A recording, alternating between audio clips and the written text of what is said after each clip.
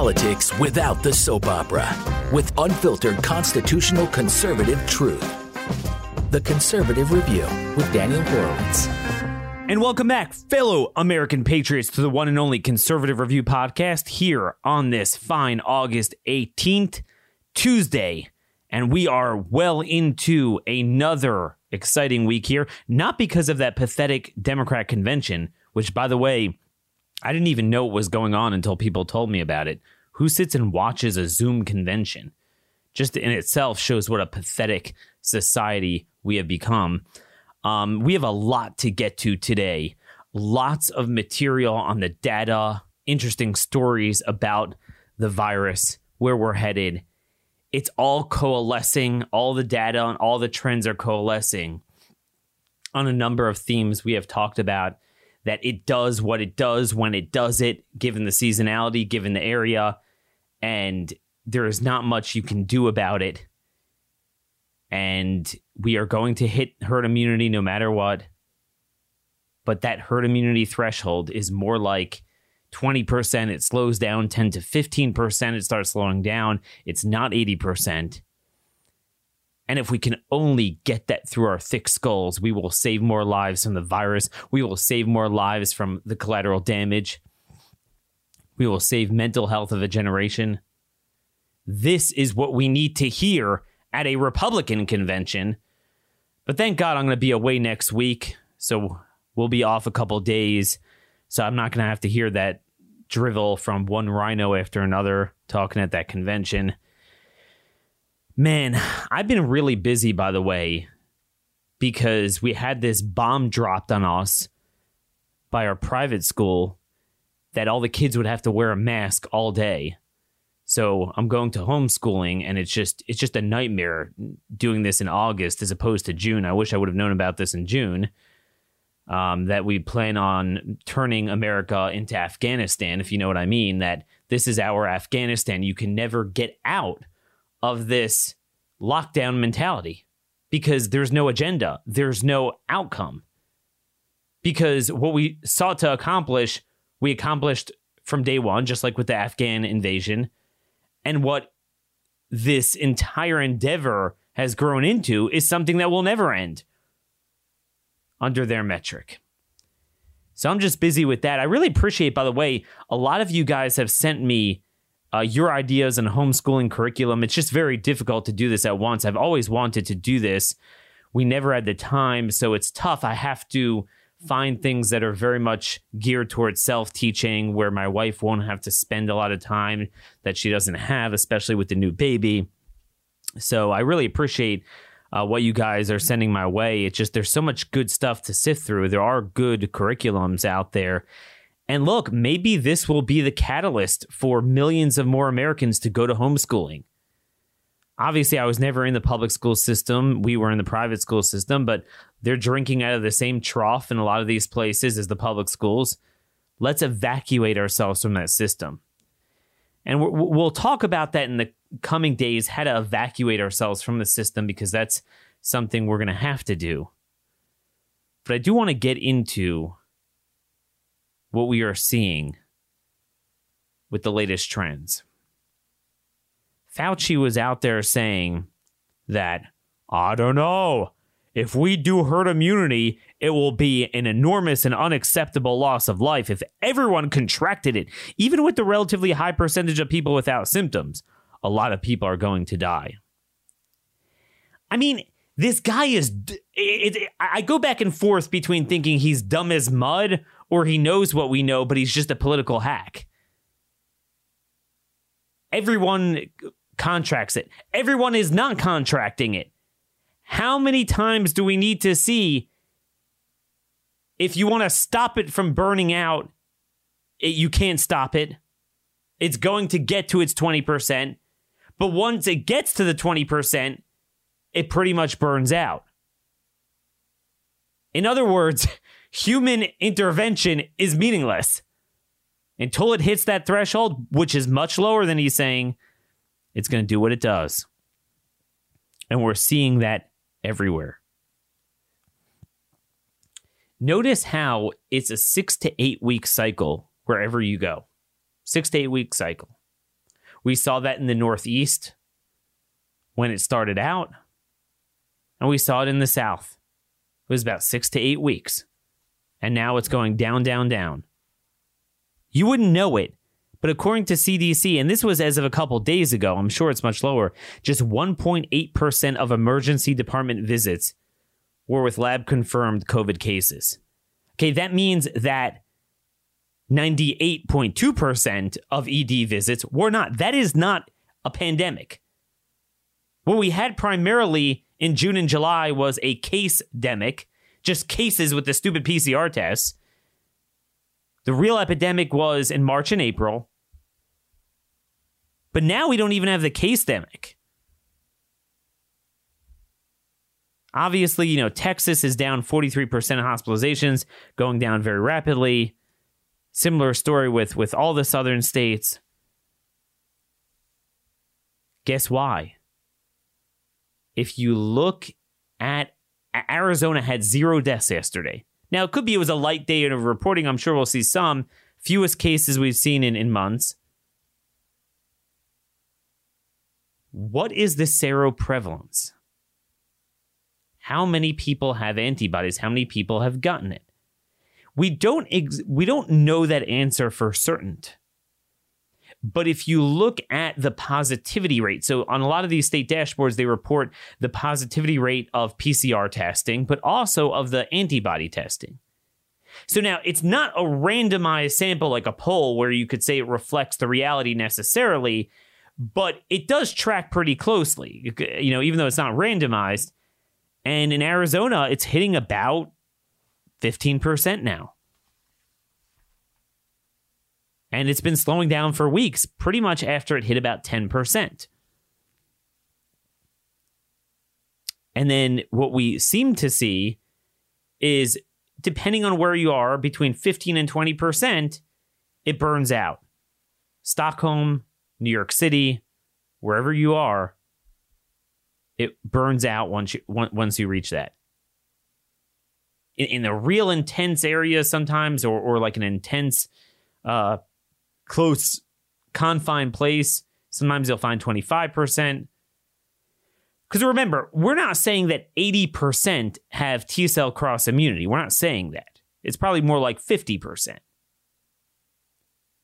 But the point is, it gets the people that are most vulnerable first. It gets the people who transmit, the super spreaders, so to speak, are the ones who spread first. The remaining ones are the hard. That's that water in the rag that's harder to squeeze out. It's a velocity. It starts out, you squeeze out a lot. It's very little. So you add the 50% to the 20, you get 70%. The remainder is very tough. It's not extinction. And therein lies the problem, that you're going to have cases here and there. You'll have a few deaths here and there, but it's not an epidemic, certainly not a reason to shut down the world, even if those policies were successful, and they're not. But that's what we're seeing over and over again. And even the New York Times started to admit this. It's very interesting.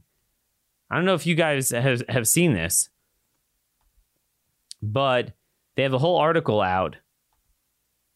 Scientists see signs of lasting immunity to COVID-19 even after mild infections. So the notion was, antibodies don't really last, and even if they do, but for the mildly infected, they don't really have it. And they say everything we've been saying for months about B cells and T cells, that it turns out that they last. They last. And that's the story. So watch for the panic porn to say, fine, okay, we're reaching the herd immunity threshold, but let me tell you something. They're going to get reinfected. Look, if the T-cell immunity was enough to ward off bad symptoms from those that never had SARS-CoV-2 because they had other coronaviruses, certainly if you got this coronavirus, it's going to work. But I want to share with you some writing from Yinon Weiss, a data analyst. He's a veteran, really good guy I've come to know, probably some of the best stuff. He has been censored everywhere because his work is so scholarly. that the media cannot allow it to really percolate on social media platforms. Which reminds me, actually, before I get to him, I do want to talk about today's sponsor, ExpressVPN. Everyone's talking about censorship on social media sites. Okay, that's one thing that's universal among anyone who calls themselves a conservative, even a Republican. You are censored on social media, and you feel like there's nothing you can do about it. There is nothing you can do. Where do you go? ExpressVPN thought of an interesting idea. What if I told you I could protect your privacy, have better running internet protection from viruses, and fight back against this censorship that really cuts to the core of the information flow on getting at the truth with coronavirus? And this is all an information warfare. Okay? They want to remove people like Yinon Weiss that put out good content on Twitter and Facebook. So instead of letting social media sites revoke your right to free speech, how about revoking their right to your data? Okay? Let's face it. How do you think they get their money? They get their money because you click on their stuff and they track you. Your video history, your searches, everything you click on, and then they sell that data. When you use ExpressVPN, you basically make yourself anonymous from much of your online presence. It's hidden, and your IP address is hidden. Makes it much harder to trace and sell to advertisers. What if every conservative signed up for ExpressVPN and took their primary tool away from them? ExpressVPN is very easy to set up. You just tap one button on your phone or computer and you're protected. Now, you got to do every device. And by the way, it encrypts 100% of your data to protect you from hackers and internet bad guys. So aside from the social media bad guys, it protects you just from the typical problems you have. It's finally time to say no to censorship and take back your online privacy at expressvpn.com. Here's what I want you to do. Go to expressvpn.com/conservative.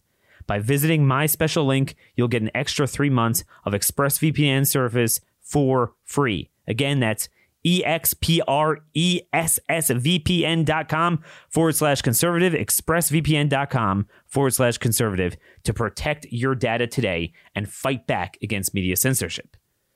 So Yinon has written stuff that got millions of views before he was cut off, but he put this out on Twitter, and he put out an amazing graphic comparing Sweden to New York. So he did Sweden to New York State and Stockholm to New York City. Okay, Stockholm's Sweden's biggest city. And what you noticed is what everyone's saying is that, you know, New York has this massive lockdown.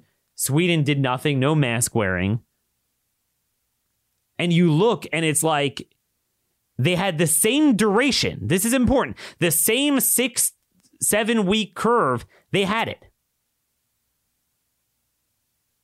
Stockholm seemed to stop at 16%. New York City stopped at 21.6%. Could be it's a little bit more densely populated. That's fine.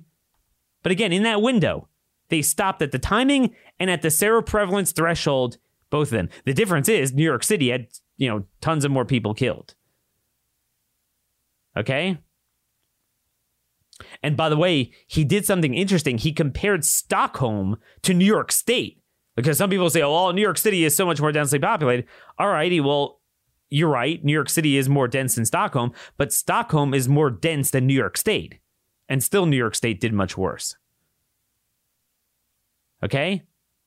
A test in northern Italy, he notes, showed that the population in northern Italy was at 13 to 14% antibody levels in April when it tailed off. And we've seen nothing in northern Italy since then. Similar thing in Germany generally hasn't had that much, but Gengalt in Heinsberg, that was kind of their worst area. It peaked out around 15%. New York City's 22% seems to be the highest known place. And again, that's a natural community, not like a prison where it's able to spread quicker before burning out. And even then, a lot of prisons, by the way, and ships and meatpacking plants, we did see usually in the low 20s. Now, you had some that got into the 40s. But in a natural community, we have never seen anywhere get over 25%. Remember, when you hear this thing of second waves, it's in these areas that had 1-2% seroprevalence. So like it went there a little bit and then it left. But places that hit that mark, nope. And that's what we're seeing in all these southern states, every one of them. Whether you lock down, you don't lock down. It doesn't matter. Again, it's kind of like, it reminds me of the old Walker, Texas Ranger episodes with Chuck Norris. And he'd go to the bad guys, you know, who started to get belligerent with him. He's like, all right, dude, I'm taking you in. Are we going to do this the hard way or the easy way? Am I going to have to beat it out of you or not? And that's what it is. It's not 80%. It's 15 to 20%. Exactly as John Ioannidis, Michael Levitt, Sancha Gupta of Oxford called it months ago. Are you going to destroy your society? Are you going to destroy your mental health? Are you going to kill people from denied care in the process or not? And again, the only thing it can do is, while it doesn't help, sometimes if you do lock down early and severely enough, it could delay it until inevitably it comes. Okay, that's all it could do. And then you wind up killing more people because you don't get it done with the stronger people quickly enough, as Stockholm clearly and Sweden clearly proved. Meaning, I'm saying it doesn't make a difference. It actually does. It's actually better to go with, not doing any of this from the beginning, because you're going to burn it out with stronger people quicker, thereby shielding seniors who, even if you lock down, inevitably a certain amount wind up getting it anyway. The virus does what it does. And then certainly all those seniors who are dying from atrophy. I mean, God knows how many are going to burn out that way. That's the story. Different people have different levels of susceptibility. So if left to spread in the wild, more susceptible people get the virus first, and it becomes increasingly hard to spread.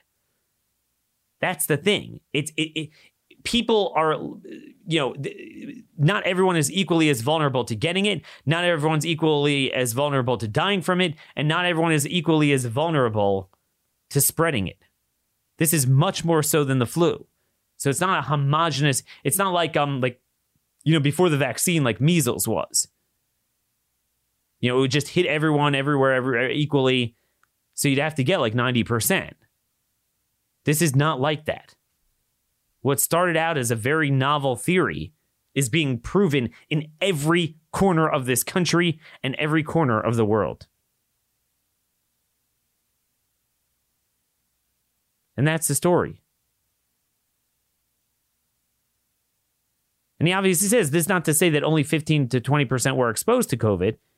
It says only 15% to 20% express antibodies, because many are able to kill the virus before their body even needs antibodies. Obviously, the Diamond Princess cruise ship had 20%. So this is the bottom line. Nothing about what they do makes a difference. How ominous. Over the weekend, this, who is this dude? Professor Udi Qumran. He's the head of the Department of Clinical Microbiology and Immunology at Tel Aviv University.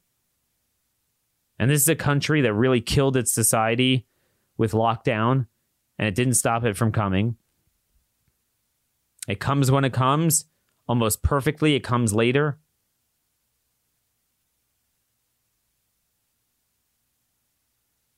He said, in the end, the truth came to the surface.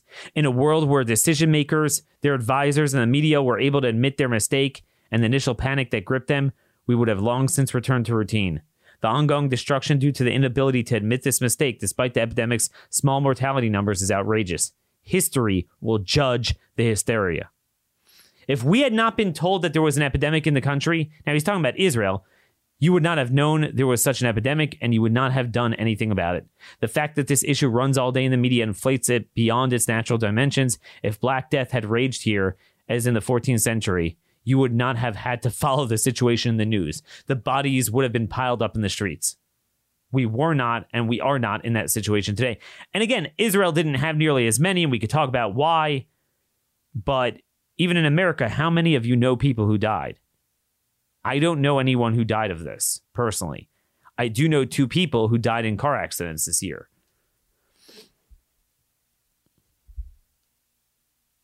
And that's the story. This is where we are. We didn't learn the lessons. We didn't learn the lessons. We talked about Hawaii and the Philippines, that no matter what they did, they tried to block it. But you know what? It comes where it comes to southern latitudes. It comes later. The earlier ones, it reached the 15-20% earlier. Then it comes there. It does the same thing. I want to talk to you about Peru. But first, I just want to make one point that a friend of mine noticed. Just remarkably with the pattern.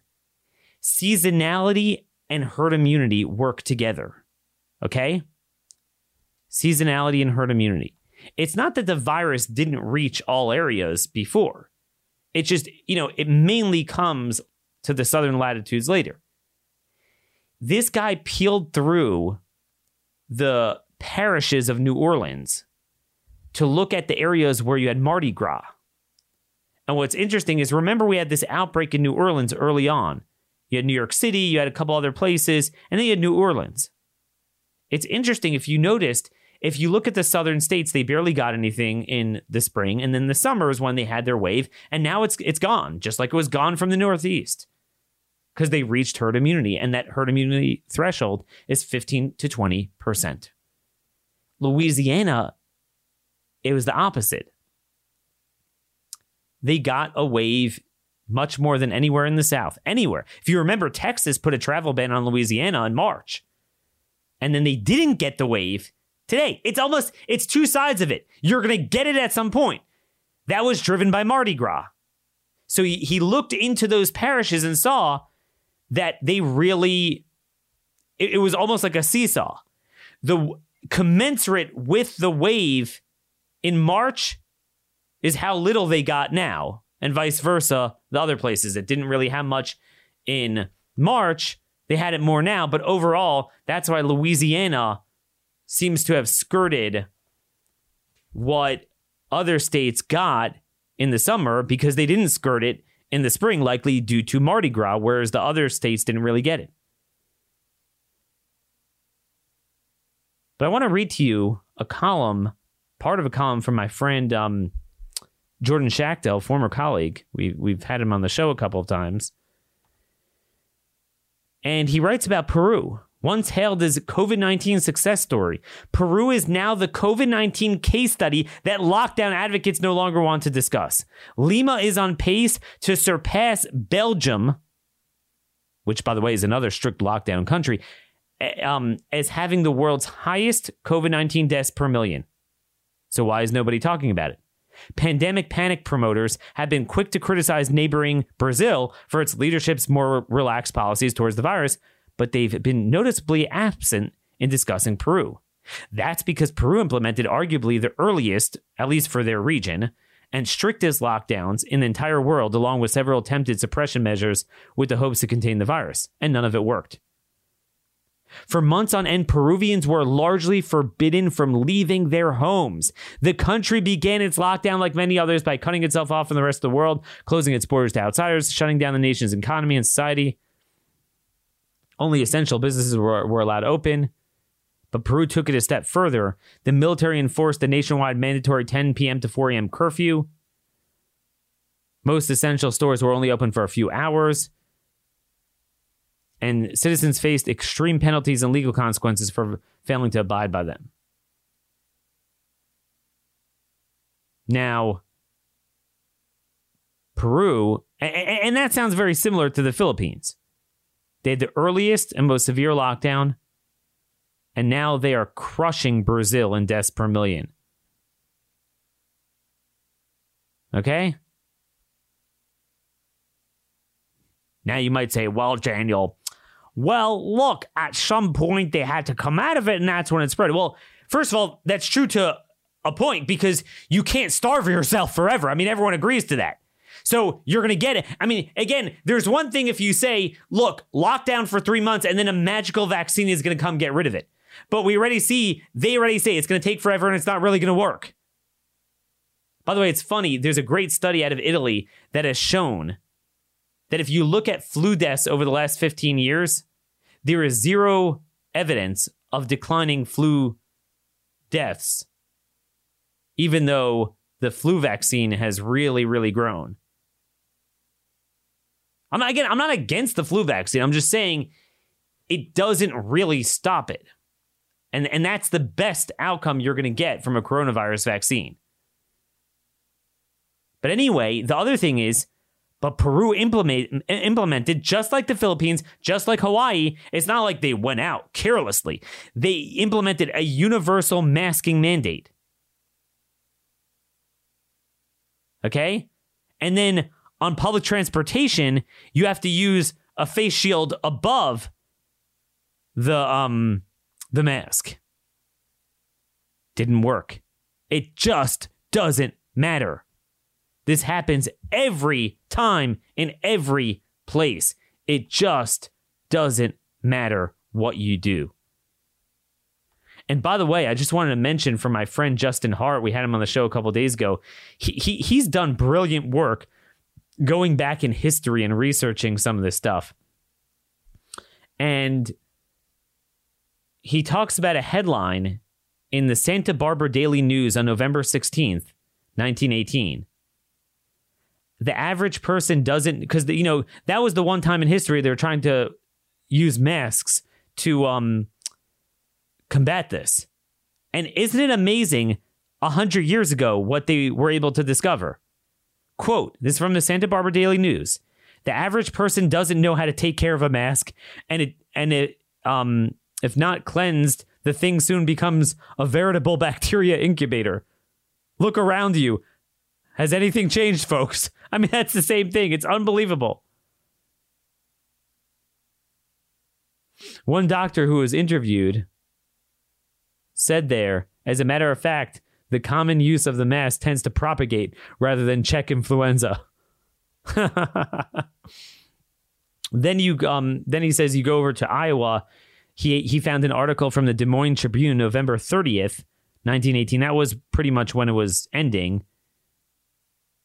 One Badger Benedict wants to know why they don't extend the wearing of the flu mask to the home so he won't know whether his wife greets him with a smile or a frown when he arrives late for dinner.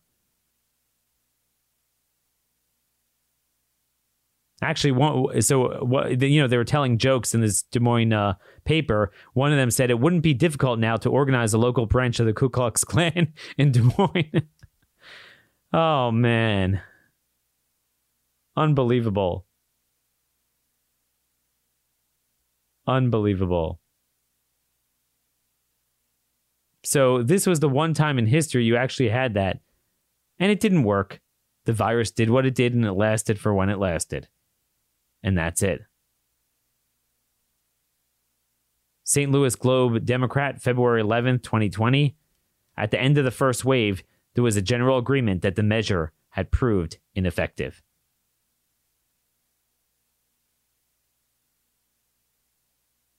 Okay? It just doesn't work. So we tried this 100 years ago, and it just didn't work. Because respiratory viruses do what they do when they do it. And you really have no way of getting around that.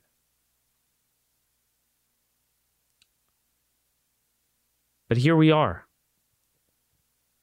We're making a big deal out of a virus that, according to the UK, and I have no reason to believe America's data should be that much different, less than a third of those who tested positive for COVID-19 reported symptoms. Less than a third. Any symptoms. I also want to read to you from Ed Acorn. It's a great piece out. It's good to be safe, but it's bad to be overwhelmed by fear to the point that you end up hurting yourself and others. A recent CNC poll found that Americans believe 9% of the population has been killed by the coronavirus. 9%. People think that 9% of the population has been killed.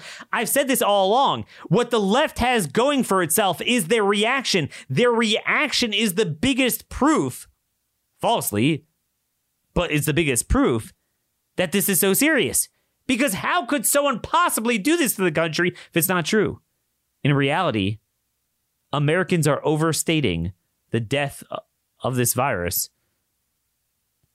by 180 times. They're making it 180 times deadlier than it actually is. It's really 1/20th of 1%. And again, a lot of those people really didn't necessarily die of it. Some of them didn't. A good majority were going to die within a few months. So that, that's very different than the Spanish flu, where the average or the median age of death was 28. I thought that was just an unbelievable observation. Unbelievable. Then there's another interesting thing here. You want to talk about death. Okay? This is from covidplanningtools.com. So basically, the New York Times a couple of days ago put out something and said, really, the death toll is more like 200,000 already because there's all these excess deaths that are unaccounted for, so it means they died of COVID. And in fact, what it really means is that they died from the lockdown and from the depression. Weekly USA death counts by age from CDC has shown in Figure 1 some interesting trends.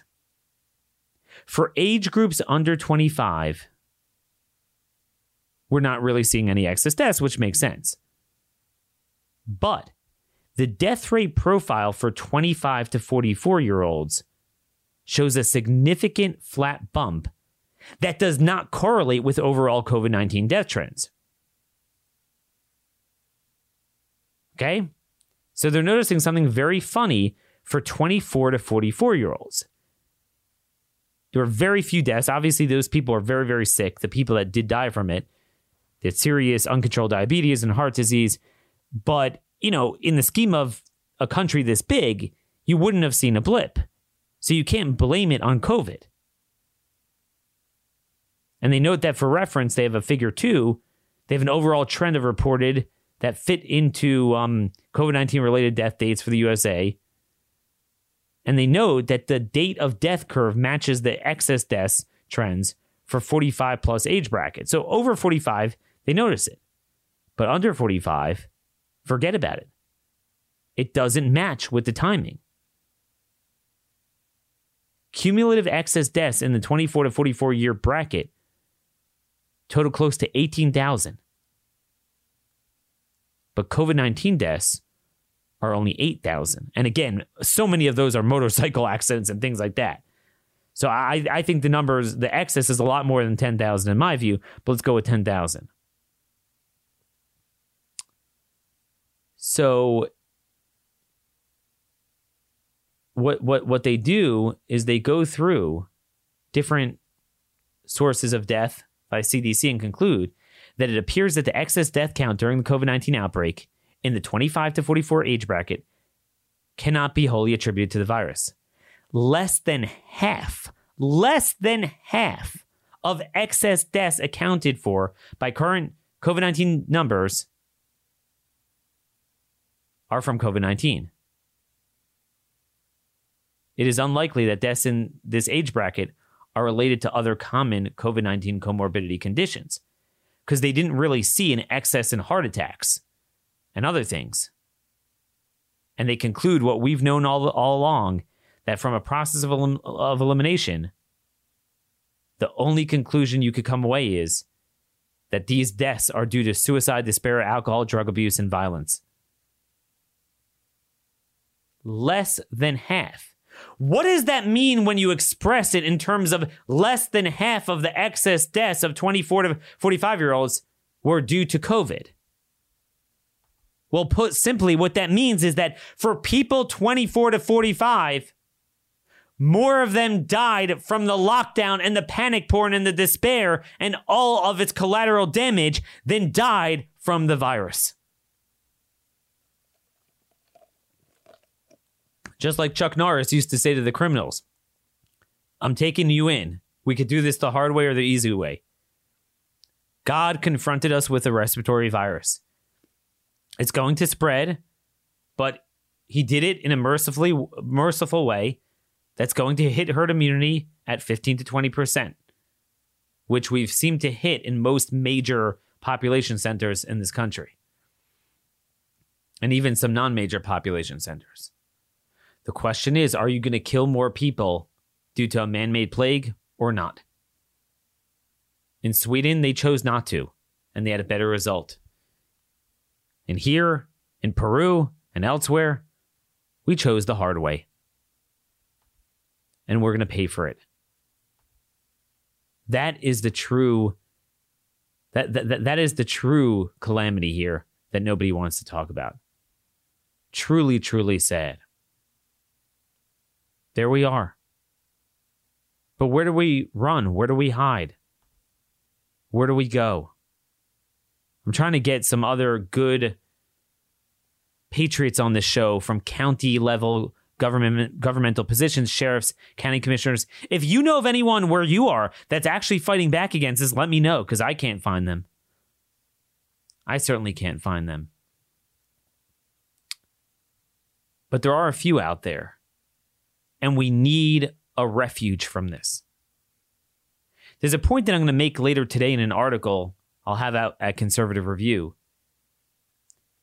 A very powerful juxtaposition of what we're seeing with the courts crush individual rights, create new rights, but don't protect the real unalienable rights. So if you're a conservative in a blue state, you're screwed. Face diaper mandates, your business is shut down, churches are shut down. All right, let me go to a conservative state. Well, what's a conservative state? Well, you might think of a place like Idaho. Did you know that in Idaho, just in the last year, the courts have mandated, and the Supreme Court has pretty much allowed it to go on, directly allowed it to go on, that the state has to pay for sex change castration operations of child molesters sitting in prison. They've mandated that there's a right for homeless to camp out in the streets in Boise, Idaho. The city government cannot clean up those encampments. And just yesterday, a Republican Trump-appointed judge, this Judge Nye in Idaho, ruled. Remember, we had Barbara Ehart, the representative from Idaho, last year that helped pass a bill to bar men who think they're women from female sports. The district judge, Trump appointee, said it's likely to be struck down.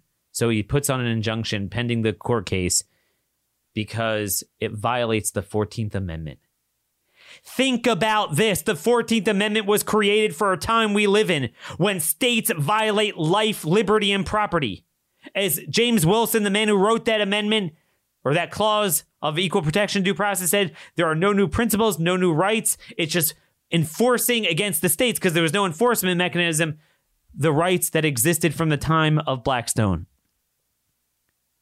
My body, my right? Nope, that doesn't apply to your own nose and mouth to breathe fresh air. But evidently it applies to a dude who wants to go to female sports. Again, we're not asking for a positive benefit. We just want to breathe free air without being harassed. You don't have a right to a state college athletic program, no matter who you are.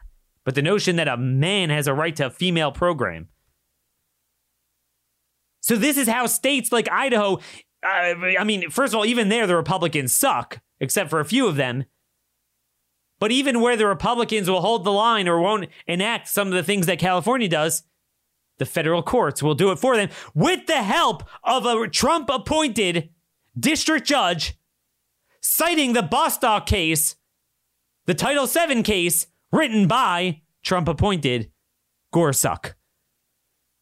This is like the third case I've seen so far. Remember how Gorsuch was like, no, I'm just reading a statute. I'm not saying there's a constitutional right. It's a statute. It won't affect anything. And Alito warned, no, it's going to affect female sports. It's going to affect Catholic hospitals. Well, that's happened on both accounts already. Yet the 11th Circuit did this. Here we are. Here we are, folks. And there's nothing we can do about it. Where do we go? See, we can't count on the courts helping us, so at least in the red states, it's time to push back. No. Let's just elect Republicans to appoint better judges. We appointed them, you idiots. It didn't help. It didn't help. Not one iota. By the way, one other article, I just want to jump back to the virus before we conclude here. One other article I wanted to share with you, because I just brought up the homeless, and it reminded me of this article I saw with the homeless. So you would expect the homeless are just horrible conditions, obviously. No access to health care. They're all over the streets. And as we've seen, the courts have mandated now, and the Supreme Court has upheld it, that you cannot clean out homeless encampments. And we have more homeless than we've had in like decades, maybe even surpassing that wave in the 70s and 80s, right? We have a massive homeless crisis in this country. So you would expect there to have been a bloodbath. But interestingly enough, AP from 2 days ago, AP article. When the coronavirus emerged in the U.S. this year, public health officials and advocates for the homeless feared the virus would rip through the shelters and tent encampments, ravaging vulnerable people who often have chronic health issues. So that's another feather in the cap there. They scrambled to move people into hotel rooms, thinned out crowded shelters, and moved tents into designated spots at sanctioned outdoor camps. While shelters saw some large COVID-19 outbreaks, the virus so far doesn't appear to have brought devastation to the homeless population as many feared. Now, like everything, AP says something that's proven, and then they speculate about something not proven. However, researchers and advocates say much is unknown about how the epidemic is affecting. Right? So, like, they notice it doesn't affect. Well, but maybe we don't know everything. Quote, I am shocked, I guess I can say, because it's very, very vulnerable population. I don't know what we're going to see in the aftermath, said Deborah Bourne, who oversees health policy for COVID homeless responses at San Francisco's Public Health Department. That's why it's called a novel virus, because we don't know.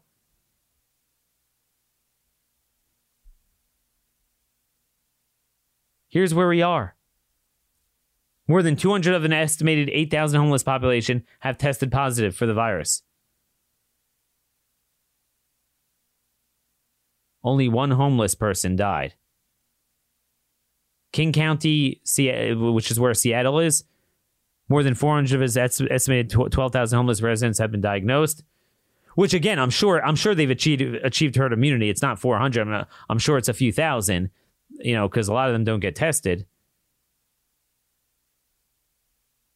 And very few deaths. Very few deaths. Truly fascinating.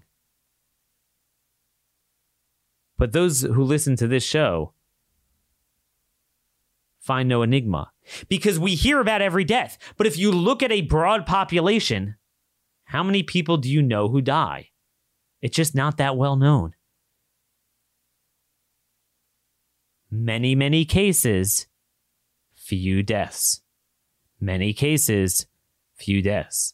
And again, those many cases are not going to have to go to 330 million Americans. It's probably, as we have noted, it's going to stop at 1/5 that. Okay? So, maybe 70 million or so.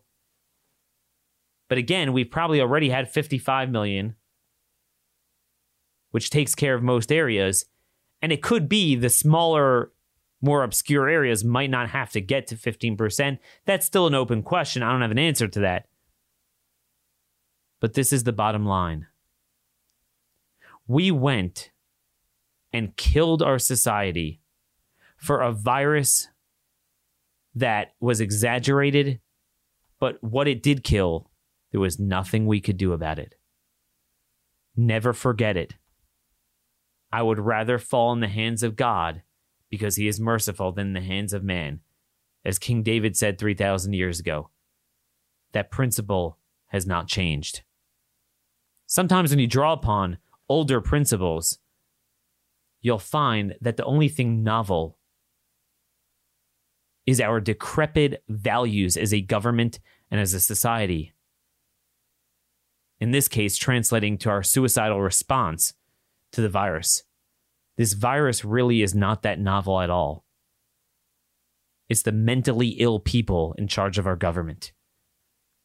Again, I'm going to challenge you as the stupid conventions come on in the election and we all focus on the war of words.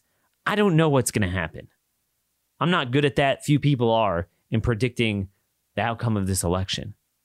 But what I can predict to you is if we don't change the game, this despotism, this tyranny, this anarchy, which there's a lot of news of that, people getting beaten and killed by career criminals that get let out, and Republicans continue to talk about jailbreak. Jared continues to have Kanye West at the White House to discuss letting out more people. Nothing will change, even if Trump wins, if we don't fight back at a local level, if we don't start a new movement, start a new party, push Trump on policy and personnel better than we've done, because we already have a 4-year track record where what we are doing is not working. Folks, again, support ExpressVPN, our sponsor today. /conservative. When you put in that URL, make sure you do not give your cookies, your information to those who are censoring us. So while you go to Facebook, go to Minimum Speakeasy, Horowitz Citizens Sanctuary, our 2 Facebook fan pages. Make sure you have ExpressVPN to filter all of your devices. Email me, dhorowitz@blazemedia.com. Tweet at me at rmconservative. Till tomorrow, thanks so much for listening, and God bless you all.